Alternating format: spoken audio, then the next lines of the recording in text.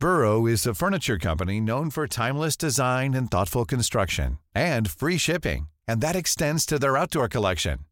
Their outdoor furniture is built to withstand the elements, featuring rust-proof stainless steel hardware, weather-ready teak, and quick-dry foam cushions. For Memorial Day, get 15% off your Burrow purchase at burrow.com/ACAST and up to 25% off outdoor. That's up to 25% off outdoor furniture at burrow.com/ACAST.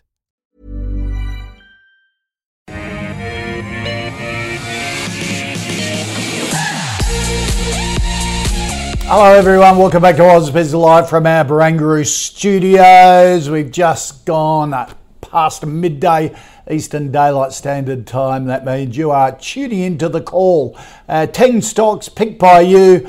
I put them to our expert panel for their analysis. We do it all in 1 hour. It is Tuesday the 7th of February.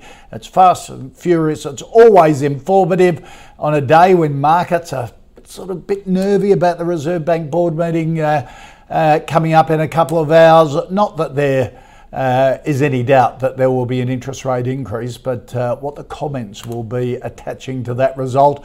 The panel today, Scott Phillips from the Motley Fool. Scott, welcome. And Daniel Ortiz from Lincoln Indicators for the first time making the calls panel. Daniel, welcome.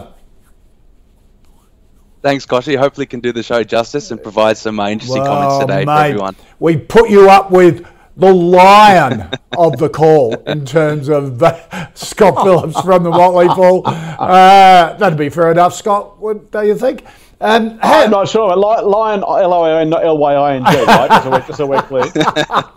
Exactly. Scott, how are you feeling ahead of the Reserve Bank decision? Will it have a bigger impact on markets, do you think, or has it all been baked in?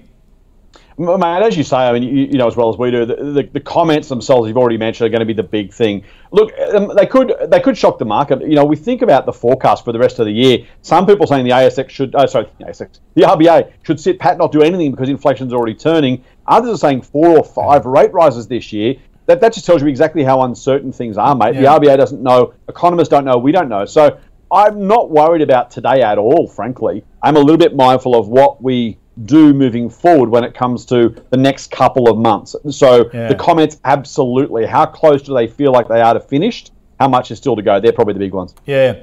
Daniel, do you're approaching the decision with, I suppose the ripple effect of their comments on future rate rises on retail stocks, consumer spending has got to play into it, doesn't it? Yeah, of course, there'll be a lot of implications from today's meeting, but I think, one thing we're forgetting about, we're talking about inflation becoming the dominant narrative, but how's the stress on the consumer and stress on the housing market going to play out, which I think will be the most interesting side of the comments, because from our channel checks and conversations with real estate agents and brokers, there is a lot of financial hardships starting to come through. So we'll be really interested to see that side of the commentary. Yeah, it's an interesting marker that listings have fallen off a cliff in terms of the property sector at the moment. So you can't take auctions at face value. But I've got to say, I was sitting down with my 89-year-old mum on Sunday going through a term deposit, and we were going through a statement, and 2 years ago she got $300 in interest, and currently for this first 6 months she's up to $1,700. So that's the other side of the coin, isn't it? So many, particularly self-funded retirees who are rejoicing they're getting a decent return on their cash going forward. But the other thing is, I read a report yesterday saying half of Australians still have their savings in a transaction account, which is getting less than 0.5%. So just got to check your accounts. Hey, let's take a look at the stocks that we're going to be covering this half hour. Bank of Queensland, ASX, Sims, Telstra, TPG Telecom. So a bit of a financial, bit of a telco feel for the first half hour. I thought stock of the day though, Macquarie Bank. A favourite here of a lot of the panellists on the call, released its quarterly results, performance mixed across its businesses in the 3 months to the end of December. Asset Management's third quarter net profit was substantially down on prior corresponding period. Meanwhile, the Commodities and Global Markets business was up. That's what has been forecast for a while. driven by rising gas and power prices. Look ahead, the business expects Macquarie Asset Management net other operating income to be significantly down due to Macquarie infrastructure gains. Up 1.5% today. Scott, what did you think of the result from Macquarie? They are very good at giving market guidance, Koshy. I think that's probably what my first thought was. Just this is what they said would happen, and this is what happened, and so there isn't much, and that's why the shares are up a little bit, which is nice if you're a Macquarie shareholder. I'm not, unfortunately, but look, very decent results given the guidance, given the circumstances they're operating in. No, nothing to scare the horses in either direction. As a long-term bull on Macquarie, this is very much, it's a story of the people, right? This is a people business. They do a very, very good job of aligning the incentives of the team with the interests of shareholders. And as long as that remains the case, they don't take too much risk. You want to let this sort of story play out. It's been a remarkable long-term success story. Not much in the results themselves to tell us all that much in terms of the future. I'm a little bit surprised they didn't give us a little more clarity on that. But maybe, again, as we've just talked about with rates, nobody knows. And I will say, as much as I say I'm surprised we didn't get more clarity, I'm also a big fan of management not saying anything if they don't know. Pretending you know the answer just to calm markets is not very useful, because it just means you're kicking the proverbial can down the road. So hold it if you're in it. I reckon, mate. Yeah, look, I'm not even sure it's not a buy at this price, quite honestly. As a long-term investor, again, if these guys will find, I say guys and girls, these guys will find a way to make money for themselves and for shareholders if they keep getting the structure right. They don't take too much risk. I didn't recommend it for ages, mate, because I don't know what Macquarie's doing in 5 years' time. How do you reasonably forecast future earnings? They've changed. You've been around this long enough. They've changed models 2 or 3 times, probably in serious ways. So no one knows what this looks like in 10 years' time. You're literally saying, hey, I think they've got the right people on the bus. I think they're going to make the right decisions over time. I'm going to back their ability to make money. So it's a massive jockey play, or jockeys play. That's why I'm a Macquarie bull. All right. Daniel, what do you think of the result and Macquarie at these levels? Yeah, well, the share price has been appreciating pretty strongly to start the year, so I think the market was definitely anticipating a positive result. Macquarie is one of those companies that they don't release the quantitative numbers in their trading updates, but they give pretty strong commentary, and the commentary, typically for Macquarie is always a little bit subdued, but it was actually quite upbeat, particularly in that commodities division. What they're essentially saying is, we might not have peak volatility in commodities like we did over the last few years, but we've actually got more customers coming to the table who want to essentially engage in risk management. So that division continues to grow despite potentially that peak in volatility in commodities and energy prices, which I found really interesting. And I think the market will probably, digest that. And ultimately, at the end of the day, it will trade up and down. But this is a stock, like Scott said, it's been able to redefine itself, continue its growth, multiple divisions, grown substantially in North America. We've owned it for a long time and we continue to buy it. Fantastic business. Okay, buy at these levels as well. For a long-term investor, which we consider ourselves are, definitely. It's a great growth story. And if you look at its valuation, and even if you look at that yield of around a gross-up yield of 4% for a really defensive, high-growth company with a long runway for growth for many, many years, it's quite attractive compared to some of our other stocks we're discussing today. Yep, absolutely. All right, let's get into the other things, the other stocks that you want us to take a look at. And Daniel Lilly wants a view on another bank. This is a regional bank, though, the Bank of Queensland. What do you think of Bank of Queensland? Yeah, it's another bank that we've owned as well. I think, we've been really positive on the outlook for banks going back about 12, 18 months. And the reason for that was that margin expansion story, essentially buying the banks on the cyclical low in net interest margins, turned out to be a good idea for a cyclical industry. But we've seen that really play out now. And now I think you can be a little bit more selective in your banking exposure. So potentially for investors who have done well out of this in recent times and perhaps looking to clip that ticket on the dividend, which we'd be looking to do as income investors in our income fund, and then go and reassess from there. Keep in mind that these regional banks, they do have lower market share. Their cost of funding is higher because they have lower deposit rates as a portion of their funding. So they are disadvantaged when you compare them to the bigger banks. And what kind of premium are you receiving for investing in a disadvantaged, lower quality company? Well, on a yield basis, not really that much. It's nearing the same yield as ANZ. So perhaps, we've been holding on for the dividend, clipping that ticket, and then reassess from there. So really interesting to see how the regional banks will play out, especially you've had, reignited merger talks with Bendigo Bank. So definitely so you'd be a hold now, get the dividend, and then reassess after. I think you need to reassess how it fits in your whole portfolio. Yeah. We actually run an equal weighted fund in our income fund. So when you got CBA as 8-9% of the index, we're holding it as equal weight. Sometimes we do need to hold more banks to keep our financials exposure up there. Right. But we still see a lot of benefits from that margin story coming out of Bank of Queensland. But keep in mind, there have been some tumultuous times in the last few months. CEO left. They're having a different change of strategy. Essentially, they're focusing on growth under George Fazis, and now they're focusing more on, ensuring their book value is high quality, lower system growth, but ensuring that quality's up there and completing that integration with MeBank as well. Okay. So definitely look to reassess. All right. Scott, what do you think of Bank of Queensland? Yeah, Krisha, I find it really hard to dislike this one on a fundamental basis because it appears so cheap, particularly in the context or compared to its other banking brethren.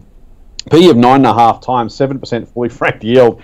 So Daniel's point of collecting the dividend, this is a very, very hard one to walk past, particularly if you're an income investor. Let's say the dividend gets cut by a third. You're still getting well over 4%. It's a really nice part of a diversified income portfolio in particular, particularly at this price. Now, that doesn't mean it's without risks. Let's play this forward a little bit and say that there are meaningful bad debts that come in as a result of maybe a housing fall, maybe a recession or rising concern around the health of the economy. This could look very cheap today and very expensive in 6 or 7 months' time. So you're not taking, this is not a zero risk investment at the current price. And that's probably the big risk you are taking as an investor. And again, go back to COVID, we saw banks' dividends meaningfully cut or even deferred entirely. Now, they were for a short amount of time, they came back. BOQ, of course, also particularly concentrated in one state, which I don't love. If you are going to do it, I think you probably want a couple of those banks, almost to Daniel's point. I quite like MyState, based down in Tassie. They also have Queensland exposure, by the way, or Bendigo in Adelaide. So I don't... Commonwealth Bank for me is just way too expensive to hold. The other banks, better value. BOQ, one of the best value. Now, you have to weigh that up against quality. CBA's earned a higher PE. I think it's a crazy high. The PE is, I think, double BOQ or close enough to that. You say, hang on, is it really worth twice as much per dollar of earnings? I find that hard to believe. So I would be bargain hunting among the banks. BOQ is definitely one I'd be looking at. But if I did own it, I wouldn't want oversized exposure to it in the context of that single state, that predominantly single state exposure. You want to try and spread your risk, spread your money around a little bit. But I do think there's much more value in some of these smaller regionals, as long as you grab a couple that diversify your exposure rather than plumping on the usual big guys. Right. CBA particularly I wouldn't own. The other's better value. But I think it's hard to go past BOQ for pure income.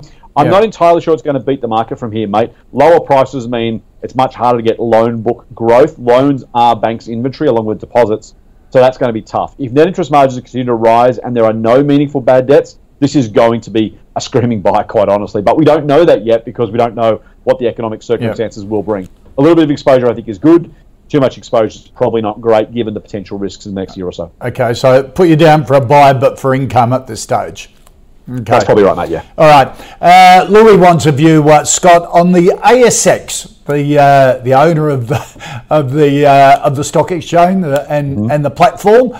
Always seen to be seen as a pretty defensive stock. Used to be a good income earner. What do you think of it now?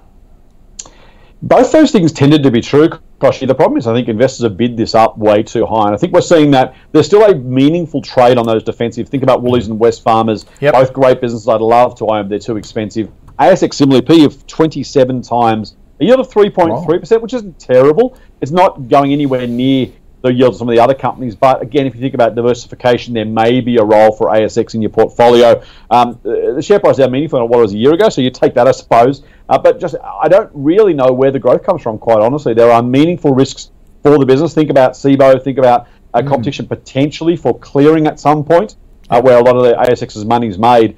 And you're kind of one of those situations where if things go really, really, really well, there's probably a little bit of upside.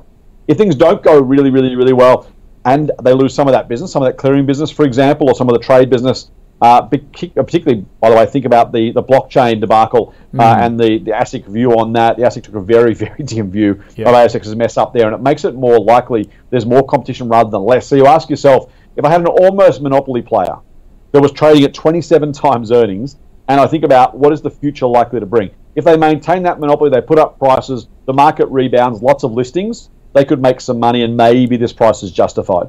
But if the PE comes down to 22, 21 times, will they have enough growth to justify a share price gain at that point? I don't think they will. So there's too much risk for me. It's a solid business. It's not as defensive as many people believe it to be because that monopoly is at the whim of ASIC, and it's just too expensive for me. If I honestly, I probably would sell it. I think at 27 times earnings, there are just many, many, many better ideas out there. I wouldn't sell it necessarily desperately to run away. I don't think you're going to lose a lot of money owning ASX over the long term, but there are so many better ideas. I'd be selling and putting your money somewhere else. Yeah.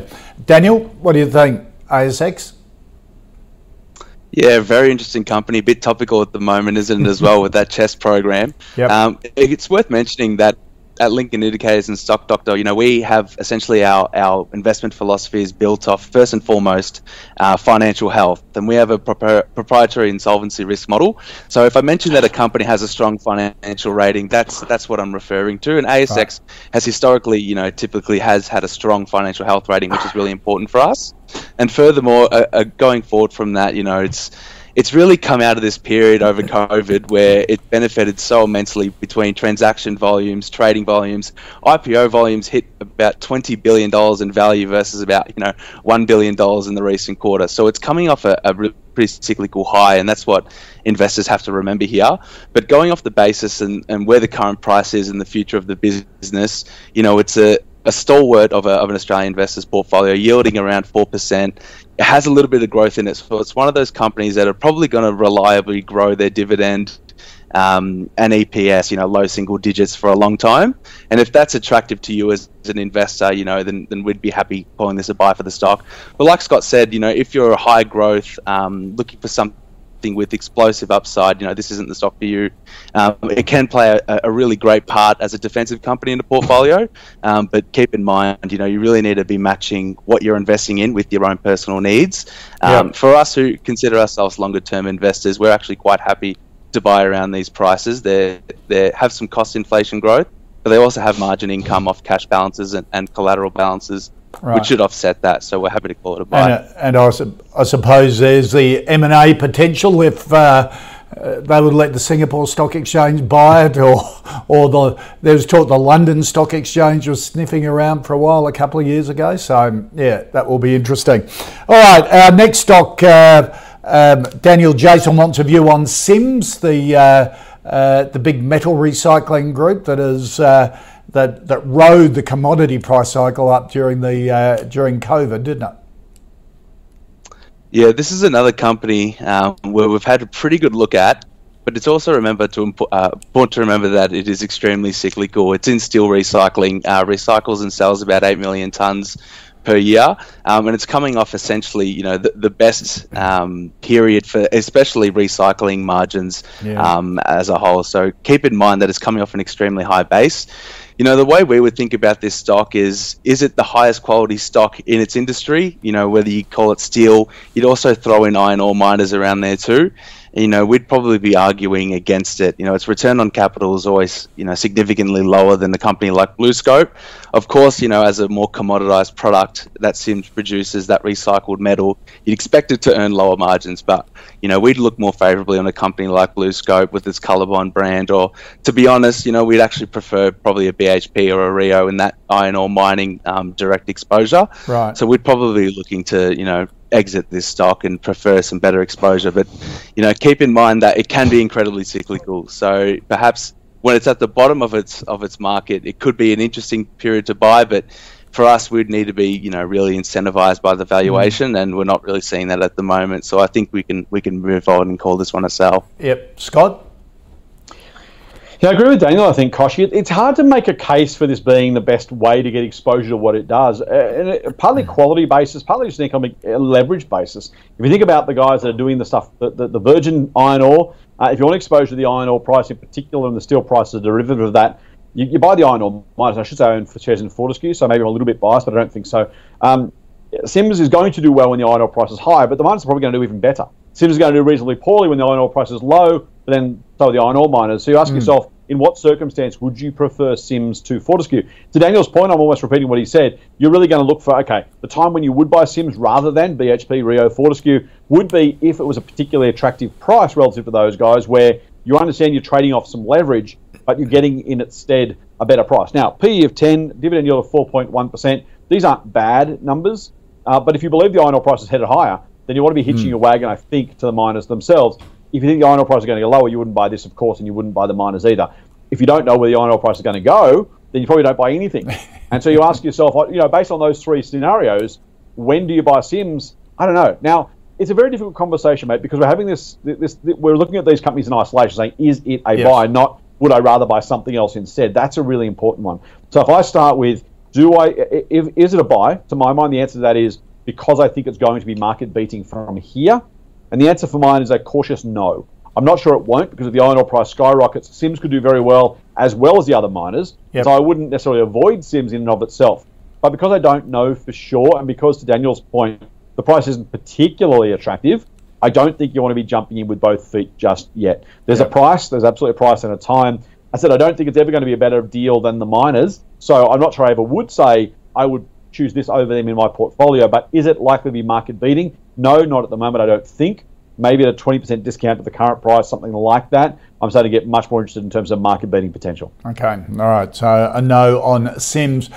Scott, Ingrid wants a view on Telstra, the biggest brand in the telco market here in Australia. I saw a report today that from one of the brokers who had Telstra and Qantas as the surprise could easily outperform the market over the next 12 months. So I went, Telstra in there. That's interesting.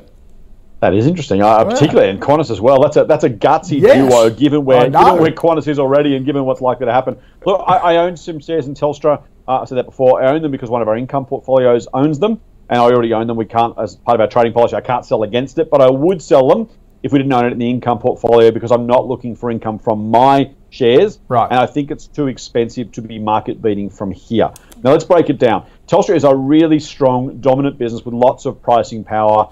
It is going to be for a very long time, I think, the premier name in telecommunications in Australia. I think it's probably going to remain the market leader when it comes to mobile speeds and coverage. These are really good attributes. And to Daniel's point before about quality businesses, this, to my mind, is the best quality branded business in telecommunications, particularly mobile. It's also got a remarkable legacy business, right? There are so many people who still own Telstra Connection, I should say, because they did 3 years, 5 years, 7 years, 10 years ago, right? And so that's a really, really beautiful legacy business to have. The challenge for Telstra, as we all know, is trying to get themselves out from under a bloated cost base and an over-reliance on fixed lines and get their business right-sized and redirected towards mobile and internet. Now, the NBN isn't a great business to have because you're reselling the same thing everyone else is selling, so your upside is relatively limited. There's only so much brand premium you can get selling the same thing. Think about bottled water, for example. Put aside Evian and Perrier, of course. Go to mobile, and you've got a much more differentiated offering. That's actually a really good thing for Telstra. I love the differentiated offering. I like the fact they have the best coverage, they can charge the best prices. They've generally got the best speeds across most of Australia. So that's all in its favour. The problem is right now, the PE on Telstra is 22 times earnings. I know. Now, you want to pay more than 20 times earnings for a growth business. There's a lot. I talked about defensive stocks before. It'll probably, for the foreseeable future, maybe the medium term at least, have a premium multiple because people see it as a defensive income stock, a business they know well, the kind of the mum and dad investors who owned it from the IPO are just never going to sell it. I think that's a really nice way to support the Telstra share price. But I don't think you can justify it on the basic fundamentals. So if I said to you, here is a telco, here's everything it does, here's what it's done over the past 5 or 10 years, here's its current price and yield, you'd say to me, geez, that looks expensive. And what you've got to be careful of, you should absolutely be prepared to pay up for quality, but not too much because the quality is already in the earnings. The quality is already in the brand, already in the price that people pay per month for connections. So I like the business a lot. I think it's one of the stronger ones, one of the better brands in the country, despite some people's experience with Telstra. By definition, the sheer legacy business it has, the price premium it can charge, I think it demonstrates by definition it's one of the better quality brands in the country and therefore pricing premiums, but that's already in the earnings. I don't want to pay 22 times earnings for a slow growth business. I might come back and have another look when it's starts to get some growth back under its belt as it shaves off more of that fixed line, migrates further to mobile and internet broadband. But I would agree that you should hold it. We do hold it as part of an income portfolio, a little like BOQ before. It's not going to be a massive dividend yield, but it's pretty secure. It's pretty safe. It's a very good cornerstone position for someone who wants a well-known brand as part of their income portfolio. Yeah. And Daniel, you look at that 5-year chart, Telstra share price is pretty close to a 5-year high at the moment. Yeah, and for good reason, Koshi. They've really benefited from, I guess, the rationalisation in the mobile market. So all these competitors competing in mobile, which is, Telstra's biggest earner, were benefiting from that NBN payment for many, many years. So they were able to compete more on price because their business was essentially, subsidised by the government. Now that kind of payment is coming off, what we've seen is a massive rebound in pricing for that mobile market, and I'm pretty sure everyone's felt it this year, whether you're Vodafone, Telstra, Optus, your mobile plan's going up pretty significantly, and that's actually quite beneficial for Telstra. So we actually started to own this one in our income fund only recently, a couple of years back, and I think that potentially was the right move because of that rationalisation in the mobile market. And like Scott said, this isn't the stock that's going to shoot the lights out on the growth side, but for that income investors looking for something reliable, it's always going to be high market share, higher quality, potentially higher margins, specifically in that mobile division than competitors. They'll continue to benefit from that for probably years to come as ARPUs continue to rise. One thing I'd mention is, of course, what's going to happen with that Optus security scandal. So will we see a lot of members churn from there to the Telstra network? We'll have to wait and see.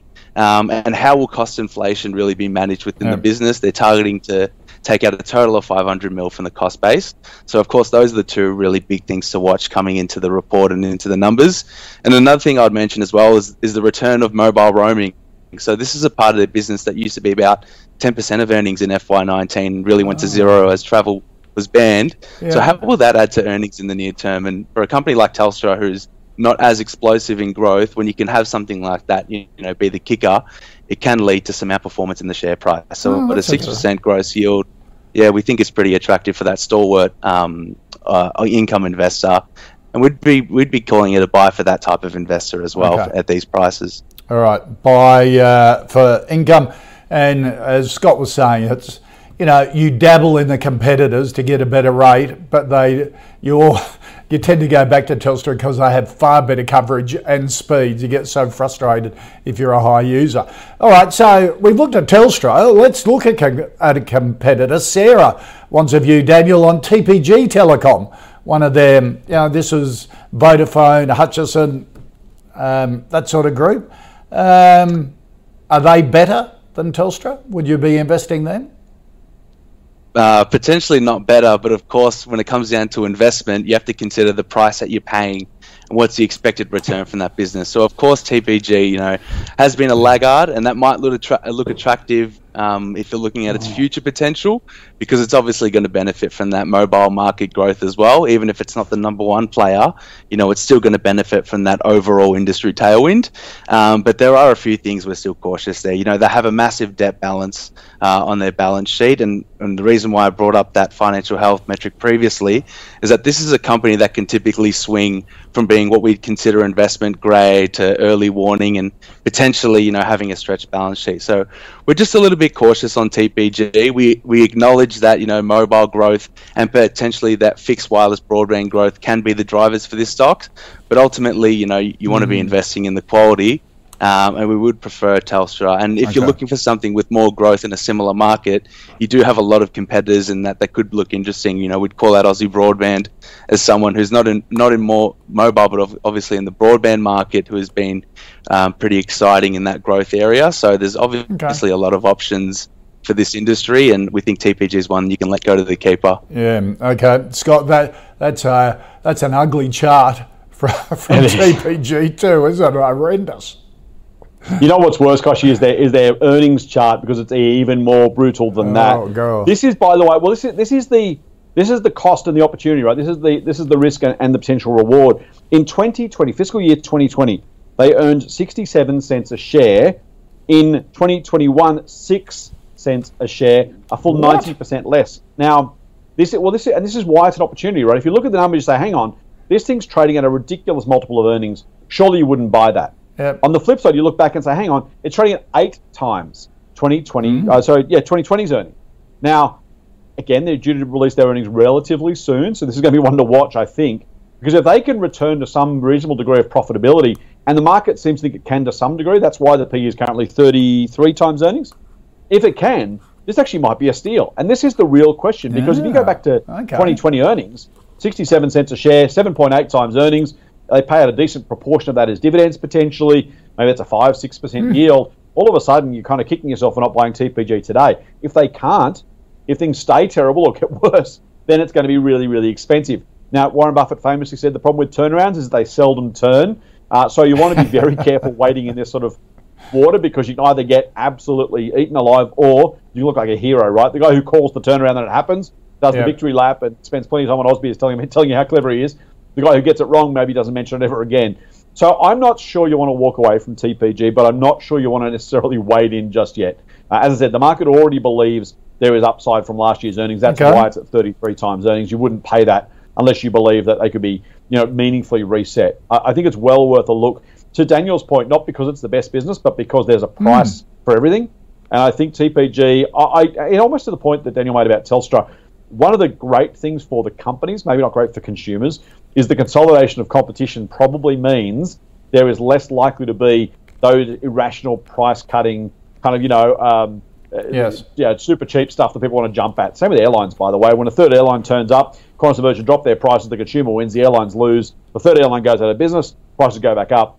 It's kind of what happens. In telecommunications, the removal of TPG as a third competitor, or Vodafone as a third, whichever way you want to look at it, probably means more rational pricing for the companies. We consumers probably lose, but we shareholders do stand to do reasonably well. So I wouldn't buy it now. I wouldn't rule it out. I certainly wouldn't sell now. If you own it now, you probably own it because you see the quality in the underlying business. I think that's fair.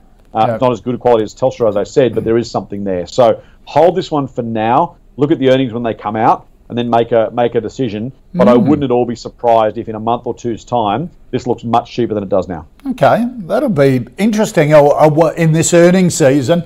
Put it on your list to watch TPG.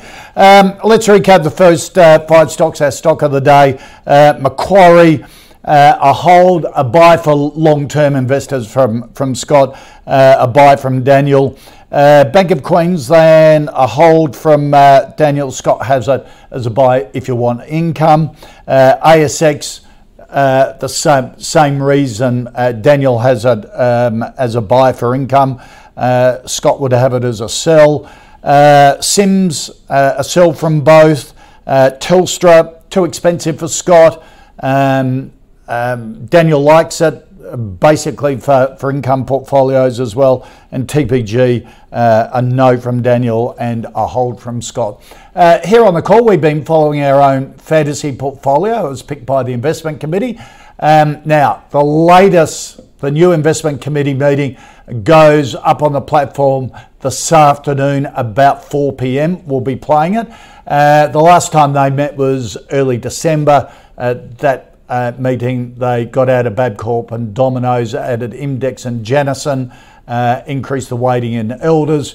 Since the 1st of March last year, the fund is up about 14.5%. So about 4 p.m. this afternoon, the latest investment committee meeting goes up on the platform.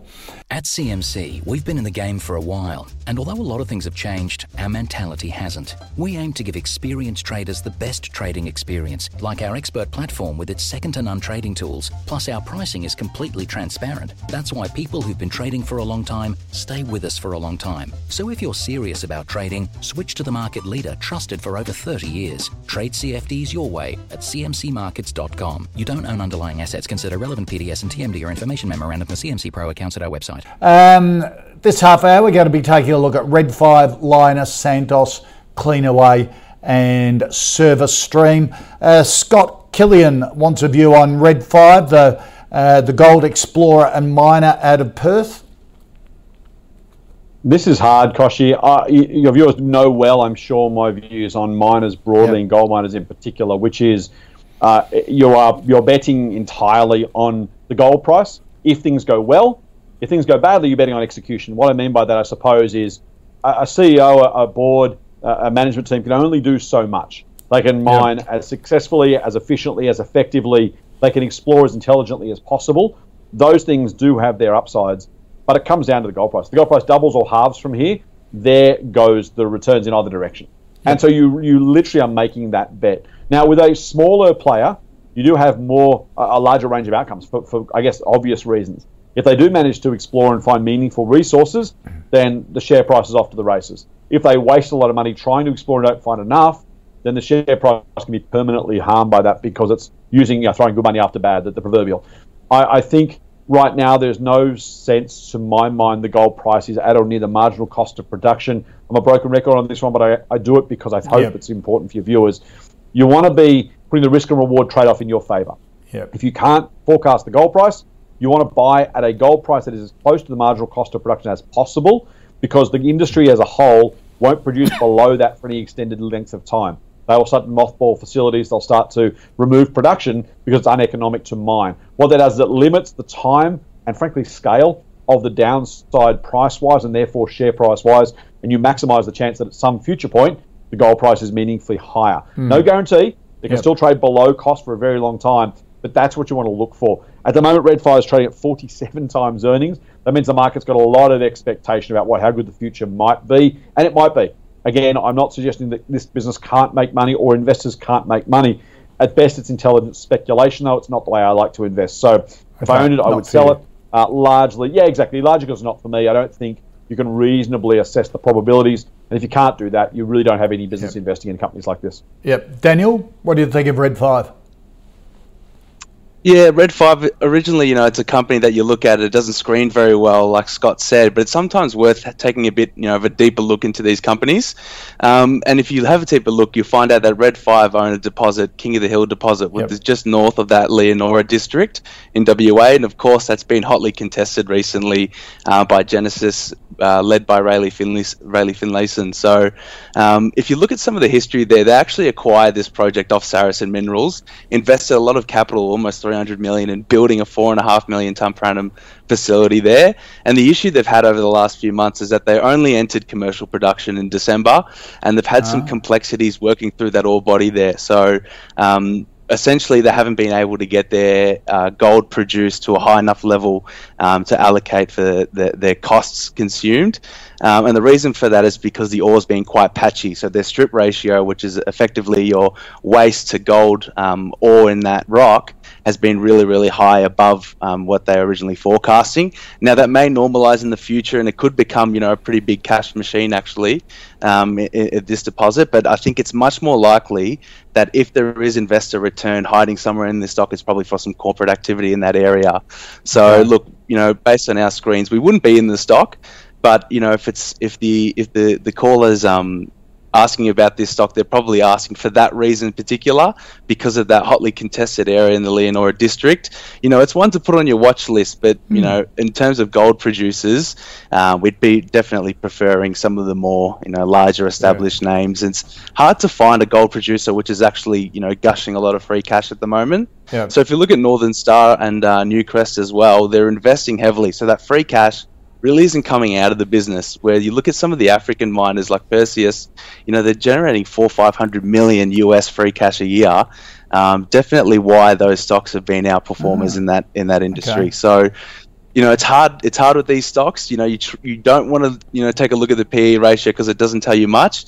Head to the cash flow statement and try and understand what stage is this mining business at. Is it heavily investing? Is it more in, production where it's just generating free cash and looking to return that to shareholders? It's a very difficult industry to analyze. So typically for the average investor, we'd say stick with the more established names. Right, and you prefer Perseus to Red 5? Yeah, we've owned Perseus and done pretty well. And I think at the moment, one of the more attractive ones is Gold Road because they have that stake in De Grey. Right. And I think De Grey is probably going to be one of the more contested projects in WA this year. All right. So I think that's a really interesting name at the moment. Yeah. All right.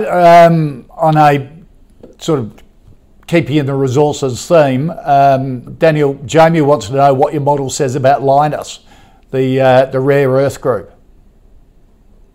Yeah, staying in my wheelhouse, the miners, so I'm pretty happy with this one. Look, it's a company we've owned and we really like. Lynas really stands out in the mining sector because it's in that niche rare earth market. And particularly, the last few years, it's been a market that's absolutely boomed. Now, obviously keep in mind here that's a market dominated by Chinese production and refinement. Yep. So when you've got a company like Lynas, which is, mining in WA, producing in Malaysia, building a massive plant in Kalgoorlie to produce onshore as well, it obviously has high strategic importance. But at the end of the day, it all comes back to that rare earth price. So while it's really elevated at these levels, we're probably looking more of a hold on this stock. The reason why it would be more of a hold and not a straight sell is because they have, some pretty significant growth ambitions and expansions in the coming few years. Mentioned the Kalgoorlie plant. They also have cheap funding in the US to build a refinery there. They also have another expansion project that they can add onto that facility in WA. So output's likely to increase 20 or 30%, which can really help the company manage, its profits and cash flows through the cycle. So we'd be looking more as a hold here, but definitely, one of the more interesting companies in this sector. Okay. And if there is a downturn in commodities, Lynas is probably one of our favoured picks. The reason why is because it has that strategic importance, and it's a unique producer in terms of that strategic importance, and it's likely to remain profitable through the cycle because its assets are so established. And so if there is a downturn, keep this one on your watch list for sure. And they're getting lots of cheap loans from governments, aren't they, both here in the United States because of that strategic position. Scott, what do you think of Lynas? Koshi, that strategic position is exactly where I was going to start off, mate, so you've segued beautifully for it. That's the real kicker for me in terms of whether or not this ends up being a good investment. There is so much geopolitics around this one. This and oil are really, really difficult. The oil market, there is no functioning free market. It's an OPEC cartel effectively setting or influencing the price. When it comes to rare earths, there's not necessarily the same activity, but you think about that cheap investment, you think about the way that strategic reserves are being treated by the US and Australian governments in the context of some, I would say aggression, let's say disagreement with China. Tension. And the way that's, tension, thank you, the way that's being dealt with. And so, there is some real potential that supply gets moved. Lynas has one of the largest the net total of all the deposits, some of the largest outside China. That makes them really attractive strategic assets for those governments. How that's treated, what sort of demand gets pushed their way, that can really swing this case either way. I agree with Daniel's point. It doesn't look particularly cheap right now. I don't know that I would necessarily rush out and sell it either if I owned it. I will say the same thing as the commodities, right? I don't love them, generally speaking, but this one is one where you can't just use the usual supply-demand dynamics and say, well, like with gold or iron or copper, it's a reasonably well-functioning market. This is one where the geopolitical decisions made by governments will have a meaningful say on what happens with Lynas. So it's not cheap enough to buy. I don't think it's necessarily got enough obvious downside to say sell it straight away, but probably almost as a result of not being either camp, kind of goes in the middle and it's kind of almost too hard basket or hold, whichever one you prefer based on your worldview. Okay, all right. Similar to that point, Sam wants a view, Scott, on Santos, big oil and gas player. Saw a natural gas chart the other day. Global spot prices fallen off a cliff, hasn't it? Yeah. Oil prices are low, depressed at the moment. What's your view on Santos? It's fascinating when you look at PE ratios because generally speaking, it tells you what the market is thinking. On an industrial company, a low PE generally suggests to you either the market hates it irrationally or it hates it rationally because it knows that the future's not as good as the past and it's simply preparing for that. That's, I think, in this case, the case with Santos, the rational dislike. It's 5.5 times earnings or so, which exactly is the market saying, hey, these spot prices have been great. The realised prices have been great, but it can't go on forever. And when it doesn't, we don't want to be paying too much and be left holding the baby. Ironically, look, the daily movements of resources companies are mad because you're holding a business that's going to make profits over the next 365 days, a year's worth of profits, and yet it flicks around on a daily spot price or daily futures, which is just a little bit crazy. But the market tends to get the general quantum of the pricing roughly right more often than not. And with resources, and Daniel will have a view on this as well, there's a general view which is you want to sell it when the PE is low and buy it when the PE is high, which seems completely at odds with what we're always told, except that in these cyclical industries it tends to be the case because a low PE tells you that they're likely to get a lower profit in the future. I would take that view with Santos. Again, I don't know for sure where the commodity price will be, but it was unsustainably high. It has been for a long time. There is way more than enough gas and oil around the world to go around if it's supplied. Now, again, think about geopolitics. Russian gas into Western and Eastern Europe, really, really important when it comes to the oil and gas price. And who knows where that's going to go. So, again, I wouldn't have owned it, mate. I wouldn't rush to necessarily sell it, but I wouldn't be buying it all despite what looks like a cheap PE. You are literally betting on what things might happen next, where the oil price, gas price might go. I don't know, so I'm not going to play that game. But I've got to say, I wouldn't be buying it on what looks like a cheap valuation. I'd probably be inclined to sell it, but it may be called a very cautious hold. Okay. All right. Daniel, Santos? Yeah, it's probably, hotly contested stock, and the reason for that is it's been a laggard to Woodside, obviously. So I think the simple way to look at it is that, okay, this has been a laggard, sell Woodside, buy Santos for that valuation appeal. But I think it's been a laggard for potentially not a good reason, but a justified reason, in that Woodside's the company that's going to attract most of the institutional capital and flow as the bigger, more liquid play. So that does make sense from our point of view, and we wouldn't build an investment thesis purely on that. But we actually own Santos, and the reason why is that they've actually been shifting to a really capital friendly or a capital return friendly approach from the company. So they've increased their share buyback. They're focusing more on dividends. They're focusing on extracting as much value as they can from that PNG asset. So they're selling down another 5% and using that to pay down its debt. And we think that's somewhat underappreciated by the market, the fact that it's really focusing now on shareholder returns. And whilst it is investing heavily in the business, so not only in PNG, but its offshore assets and domestic assets as well, it's investing quite heavily in. And we think that over the next probably 3-4 years, a more patient investor will benefit from that. And just touching on the energy markets, it's pretty interesting because we talk about retail being an area which had a massive pull forward from COVID. Well, energy actually had a massive pull forward in demand as well from COVID, and also from the Russia-Ukraine impact.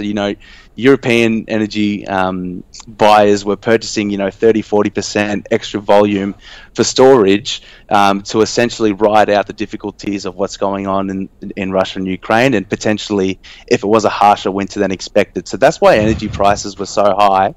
But now, they're starting to moderate. But don't forget, there's a big cartel called OPEC who will step in if the energy prices as a whole get too low.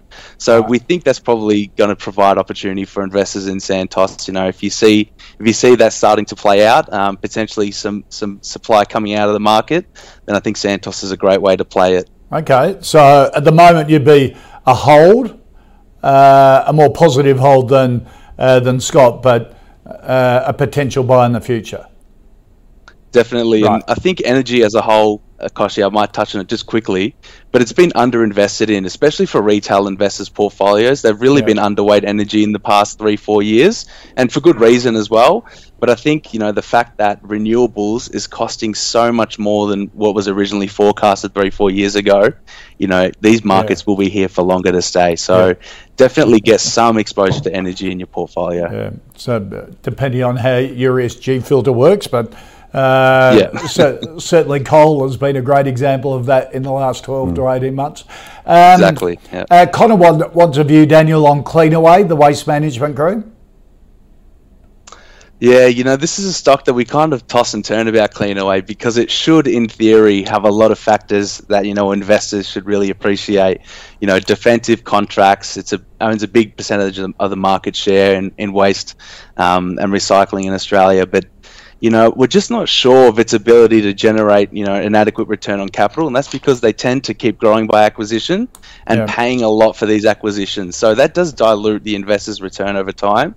And we think that, on its odds, the business is probably not as high quality as what investors typically think. They actually recently raised, quite a bit of capital recently at a discount to the market. And that's reason, if you read between the lines there, they're talking about how they're investing for growth and need the capital to invest, but it's really because their balance sheet was stretched. They couldn't draw down more on financing to invest in that CapEx, and they had to raise equity. So think about why the business was in that position in the first place. It's a stock we'd probably be willing to sell here, to be honest. Right. And if you're looking for a defensive, similar industry thematic, we'd much rather be in a company like Brambles. But it does seem like that defensive area of the market is starting to wash through, and investors are coming back for growth and looking for potentially more higher returning assets in the future. So just be wary on any defensive stock, I think, at the moment. Okay. Scott, Cleanaway?